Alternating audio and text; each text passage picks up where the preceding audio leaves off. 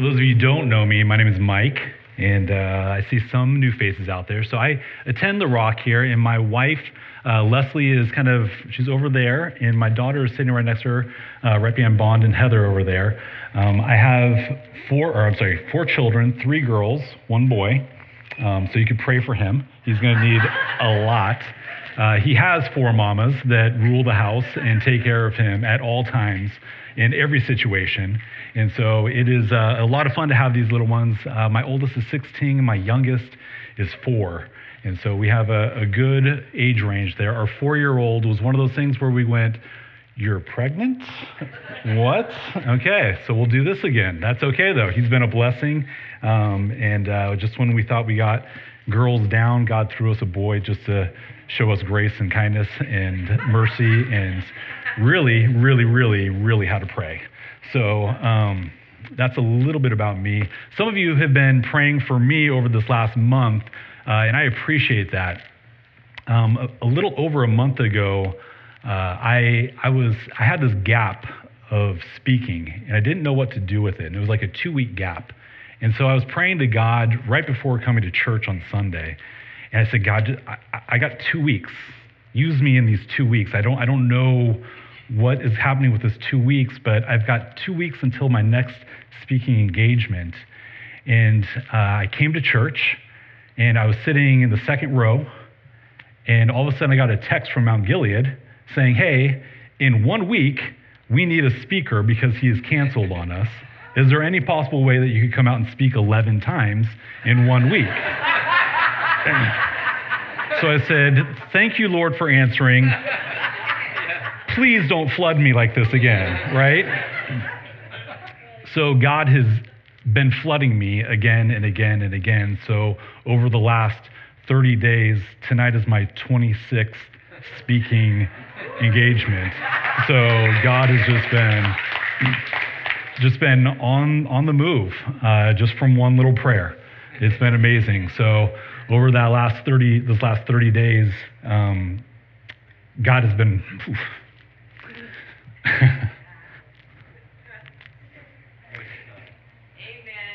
Thank you. Sometimes we don't know what to say. Amen's great, right? But God has been at work in 64 souls, realized that they were sinners and turned and accepted Jesus Christ. So God has been just gracious to me that I get to see that with my own eyes, to see him at work, to see the Holy Spirit moving. And it's just been an absolute roller coaster for me. So you could hear a little raspiness in my throat. That's 26 speaking engagements piled up on top of one another. So this entire month, I feel like I've done nothing but prepare and speak while keeping a 40-hour work week. So I'm gonna take a nap after this. So just so you guys know, I'm gonna be sleeping on the way home. My wife will drive. That'll be great. If you want to turn with me to Psalm 27, we're gonna be in Psalm 27 tonight, continuing on our series in the Psalms. It's funny, I was praying because I had another one of those gaps.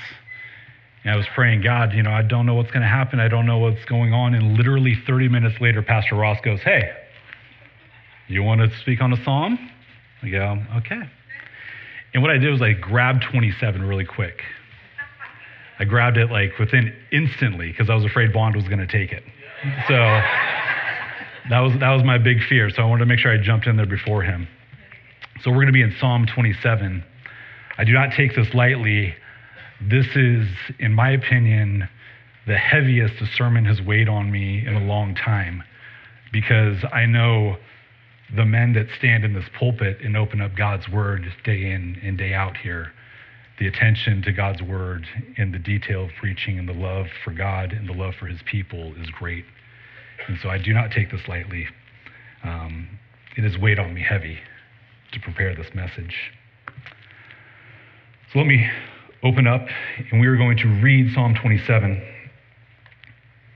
"The Lord is my light and my salvation. Whom shall I fear? The Lord is the stronghold of my life. Of whom shall I be afraid? When evildoers assail me to eat up my flesh. My adversaries and foes, it is they who stumble and fall. Though an army encamp against me, my heart shall not fear. Though war rise up against me, yet I will be confident. One thing I ask of the Lord, that I will seek after, that I may dwell in the house of the Lord all the days of my life, to gaze upon the beauty of the Lord and to inquire in his temple. For he will hide me in his shelter in the day of trouble. He will conceal me under the cover of his tent. He will lift me high upon a rock. And now my head shall be lifted above my enemies all around me, and I will offer in his tent sacrifice with shouts of joy. I will sing and make melody to the Lord. Hear, O Lord, when I cry aloud. Be gracious to me and answer me. You have said, seek my face. My heart says to you, your face, Lord, I do seek. Hide not your face from me. Turn not your servant away in anger. O you have been my help. Cast me not off. Forsake me not, O God of my salvation. For my father and my mother have forsaken me, but the Lord will take me in. Teach me your way, O Lord. Lead me on a level path because of my enemies. Give me not up to the will of my adversaries, for false witnesses have risen against me. They breathe out violence. I believe that I shall look upon the goodness of the Lord in the land of the living. Wait on the Lord, be strong. Let your heart take courage. Wait on the Lord. Let me pray.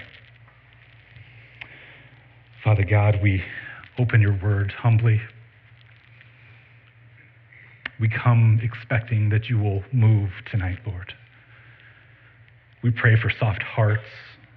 We pray for open ears, Lord. We pray that our eyes would see what we see, Lord. We pray that you would move mightily, so that life change would happen, God.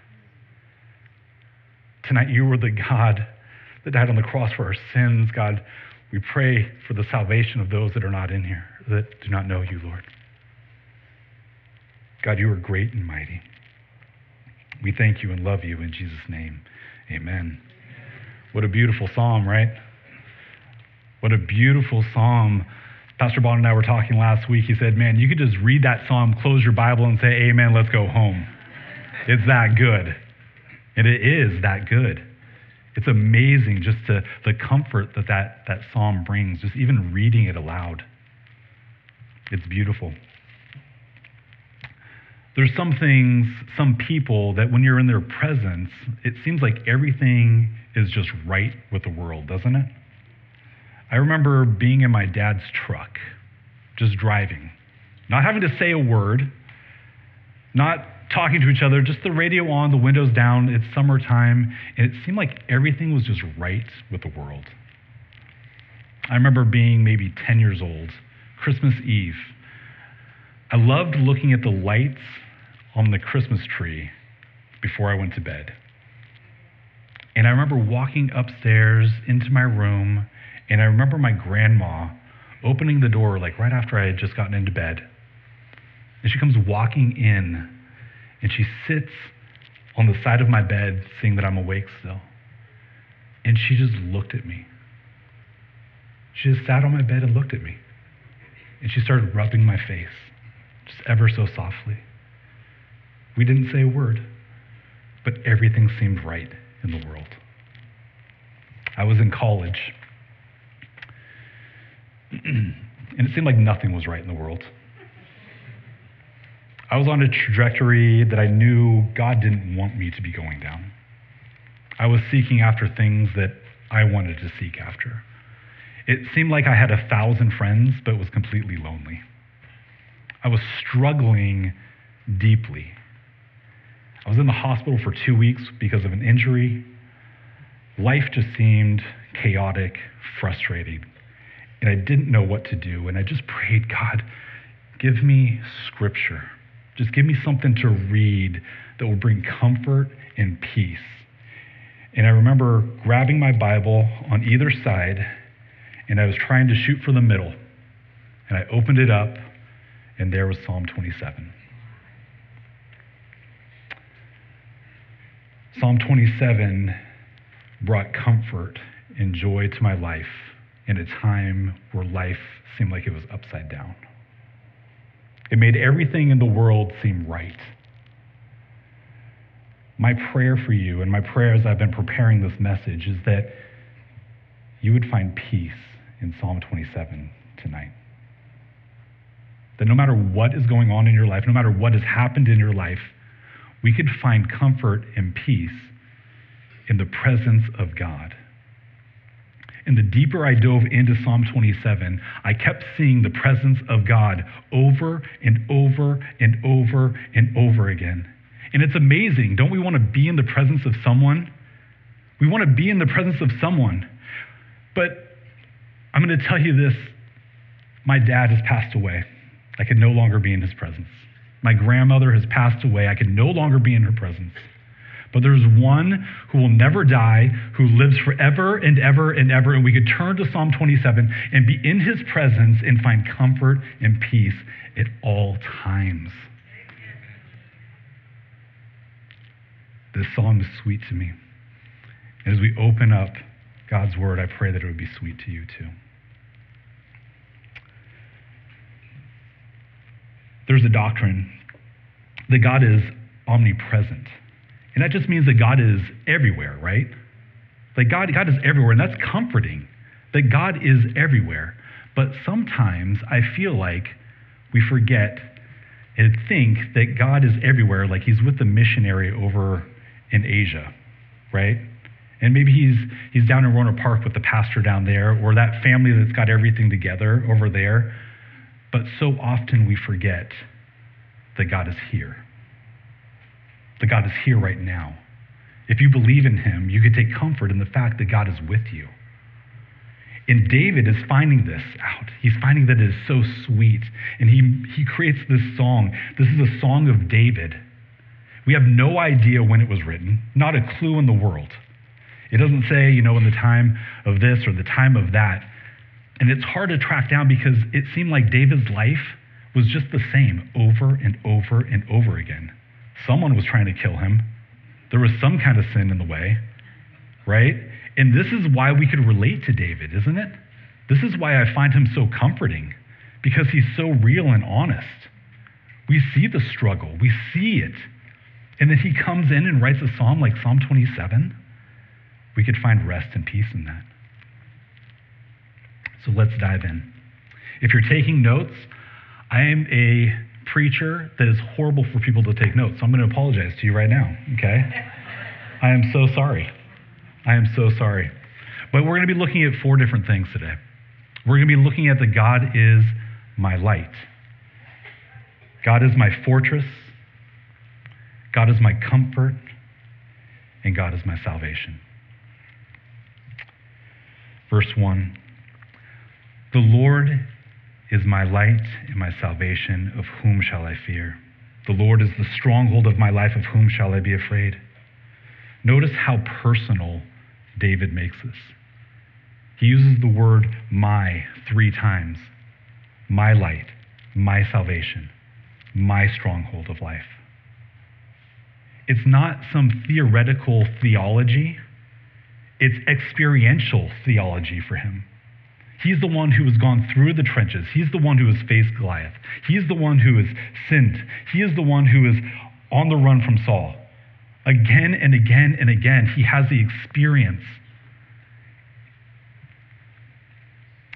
It's one thing to know that honey is sweet, isn't it? To know that it is sweet.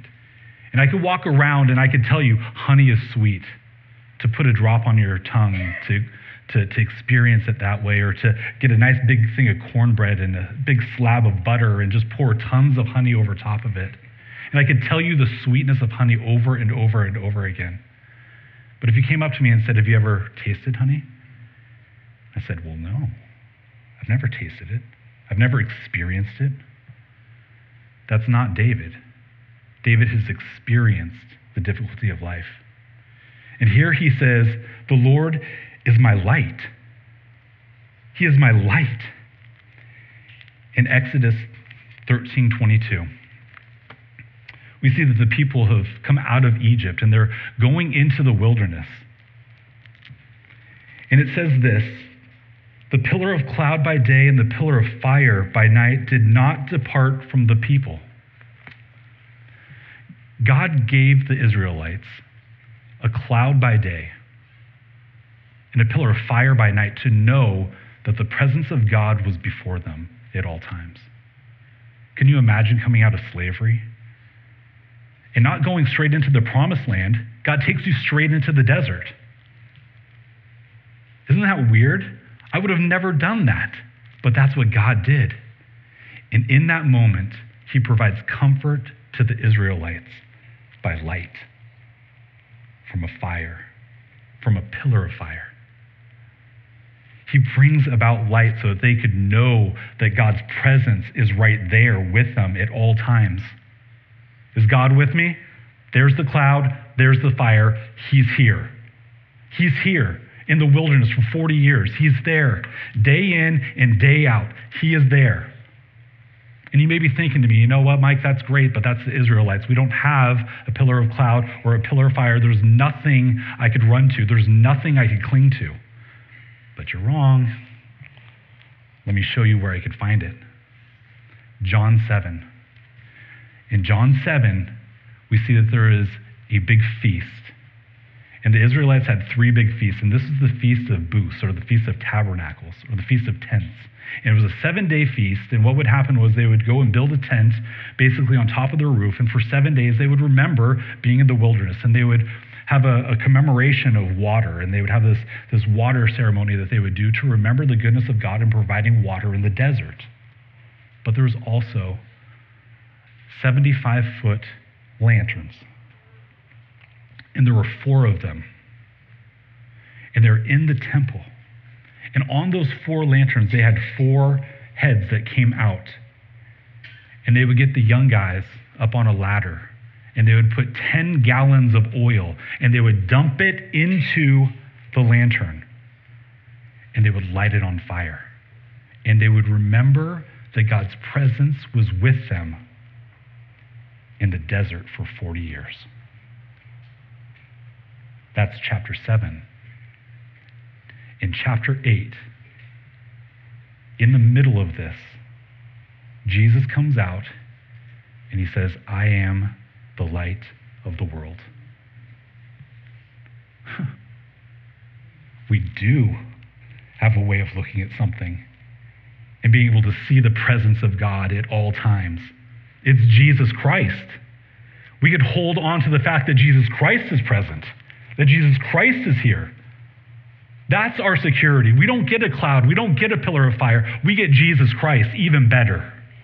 He is the light of the world. When life is falling apart, we look to Jesus Christ every single time. That's where we find our joy. That's where we find our comfort. That's where we see the presence of God. We have it today. You could have it today if you don't. He is my light. Verse 3. We're going to move into the fortress. Though an army encamp against me, my heart shall not fear. Though war rise against me, yet I will be confident. Of one thing I have asked the Lord that I will seek after, that I may dwell in the house of the Lord all the days of my life, to gaze upon the beauty of the Lord and to inquire in his temple. For he will hide me in his shelter in the day of trouble. He will conceal me under the cover of his tent. He will lift me high upon a rock. David finds himself with an army encamped against him, war breaking out all around him. If this were me, and you guys get to see my sin pop out right here, I'd be telling you guys, hey, let's grab a sword and a shield and let's go attack these guys. What does David say? Hey, Ben, go get your guitar. Let's have a worship service. That's what he says. He sees that the presence of God is so much greater than going out and fighting an army, because it is God who delivers those who are in trouble.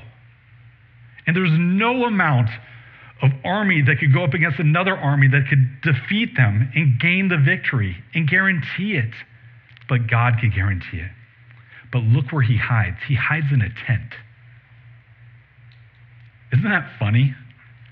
Have you guys been in that circumstance where you all of a sudden go, okay, God, I'm in trouble. What do you got for me? Okay, here's your situation. You're like, that's it? You're putting me inside of a tent, not a fortress, not walls that are 40 feet high that are 6 feet deep with archers on the towers? You're not putting me in that situation? There's an army encamped around your tent? That's where you want me? That's where it's going to be? Come on, God, there's no way.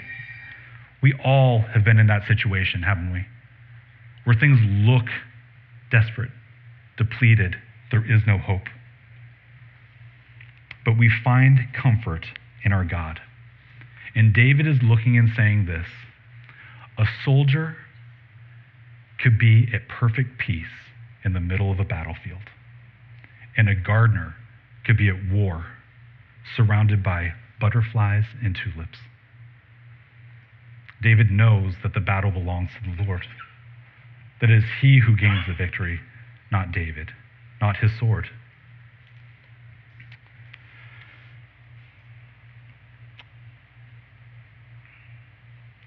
Exodus 33.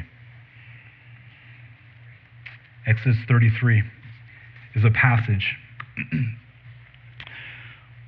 In Exodus 31, Moses is coming down with the Ten Commandments.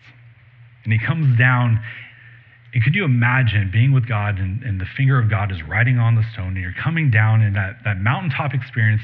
In chapter 32, he finds the Israelites worshiping a calf of gold. Chapter 33, verses 1 through 4. Here's what the Lord says. The Lord said to Moses, "Depart, go up from here, you and the people whom you brought out of the land of Egypt, to the land which I swore to Abraham, Isaac, Jacob, saying, to your offspring I will give it." He's saying, guys, you could go. Go on up to the land.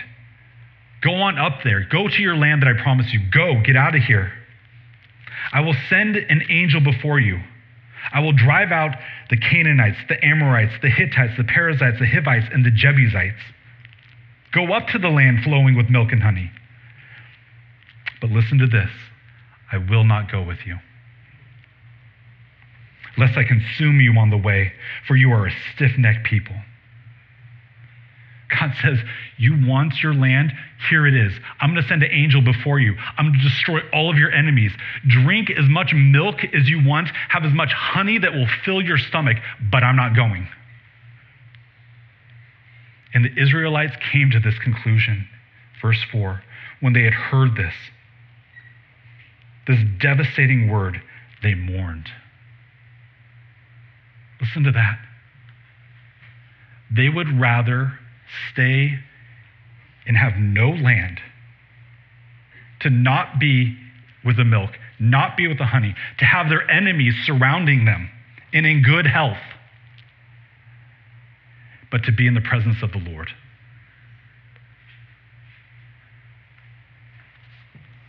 That's where I want us. No matter what's going on in life, that's where we should be. And notice in verse 6, he says this: I will offer in his tent sacrifices of joy. Sacrifices of joy. The presence of God brings about joy. There's a famous pastor who passed away in 1981, Dr. Martin Lloyd-Jones. He was a pastor in London. And he was on his deathbed. And he had a friend come and visit him. And his friend was talking to his family on the phone. And he said, it is so hard to see him weary, worn, and sad. And Dr. Jones was not able to speak. He was struggling. It was almost time for him to depart. And with as much strength as he could, he said this, "Not sad." On his deathbed, most would think that this is it. There's nothing, no hope. But he said even on his deathbed, he could find joy. He could find joy. I pray that you would find joy and comfort in Jesus Christ and his presence. There is no other place to look. There is no place you could find. You could search this world over and over again, and man has done nothing but search, and they come up empty. Because only joy is found in Jesus Christ. Only joy could be found in Jesus Christ. On my way over here, I stopped at 7-Eleven to grab a drink, to try and cure my throat. Not working very well right now. There was a massive line buying lottery tickets. I didn't know what was going on. People are trying to find joy in money right now. They could win the lottery. They could have billions of dollars and still have no joy, no hope. Only in Jesus Christ. You could be laying on your deathbed and be the happiest man in the world.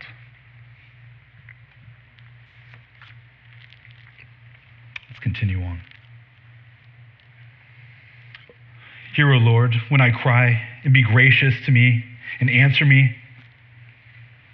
You say, seek my face. My heart says, your face, Lord, I do seek. Hide not your face from me. Turn not your servant away in anger.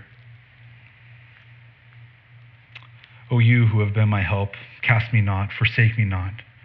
O God of my salvation, for my father and mother forsake me, but the Lord will take me in. Have you guys ever been in that situation where you feel like God is so distant? Sinned and again, that sin again. You're like, God must not love me anymore, must not care. Do you know that's probably the most conversations I have with people is not feeling loved and accepted by God even though they believe in Jesus Christ because of a sin. We could find comfort in knowing that God, even though father and mother forsake you, the Lord will take you in. For a mother and father to forsake someone back in that day was a big deal. That child had to mess up big time. The prodigal son taking this inheritance and saying, Dad, I wish you were dead, that right there would have dishonored him, kicked him out. He would have disowned him. But I want to look at another passage, Mark 5. And let me read this to you. And there was a woman who had a discharge of blood for 12 years and who had suffered much under many physicians and spent all that she had and was no better, but rather grew worse. And she had heard the reports of Jesus and came up behind him in the crowd and touched his garment and said to him, if I touch even his garment, I will be made well. And immediately the flow of blood dried up and she felt in her body that she had been healed of her disease. And Jesus, perceiving that the power had gone out from him, immediately turned to the crowd and said, who touched me? And all of his disciples said, you see the crowd pressing around you, and yet you say, who touched me? Everyone's touched you, Jesus. And he looked around to see who had done it. But the woman, knowing what had happened to her, came, listen to this, in fear and trembling, and fell down before Jesus. And she told the whole truth, because the reality is this woman should have been cast out. She was unclean. According to their culture, she should have been removed. She should have been kicked out of the community to keep the community safe so that no one else caught whatever she had. So she's expecting Jesus to say, get out of here, go, remove yourself. But what she finds instead is this, in verse 34, daughter.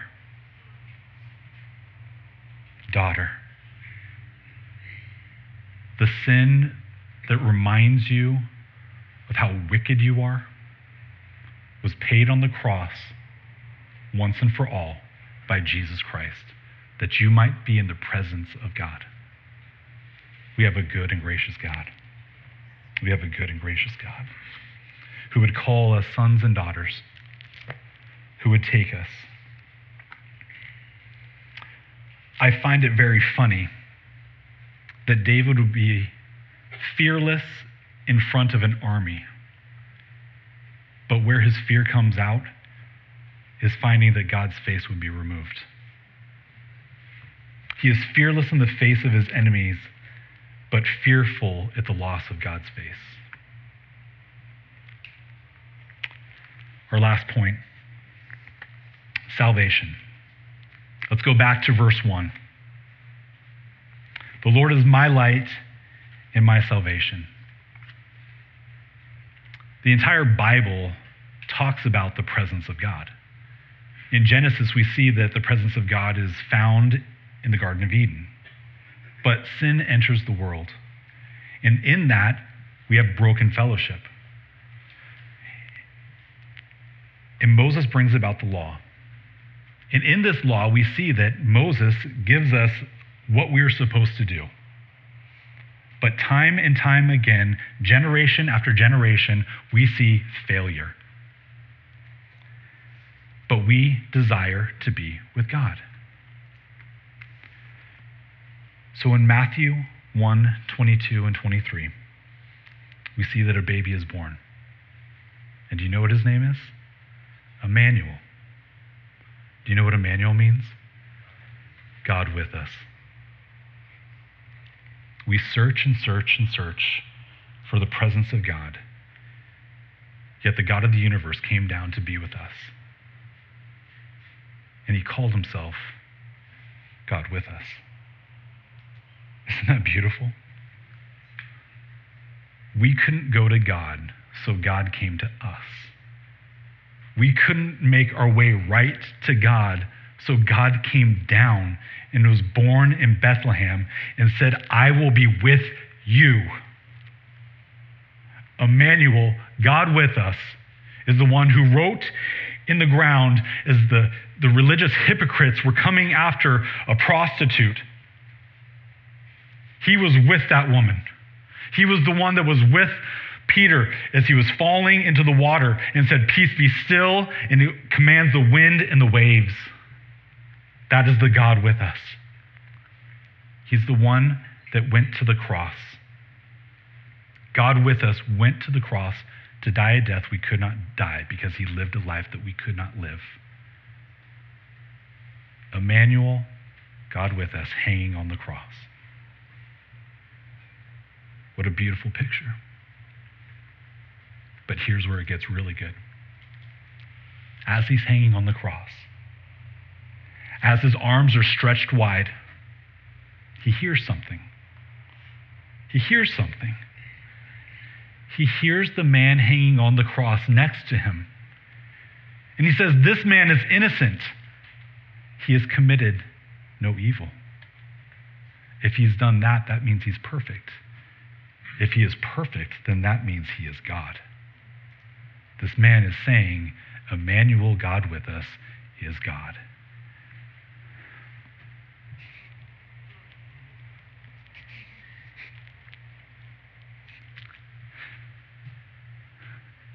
Here's what God says. Here's what Jesus says.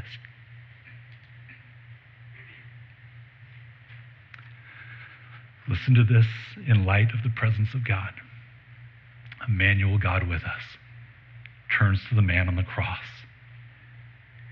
He says, today you'll be with me in paradise.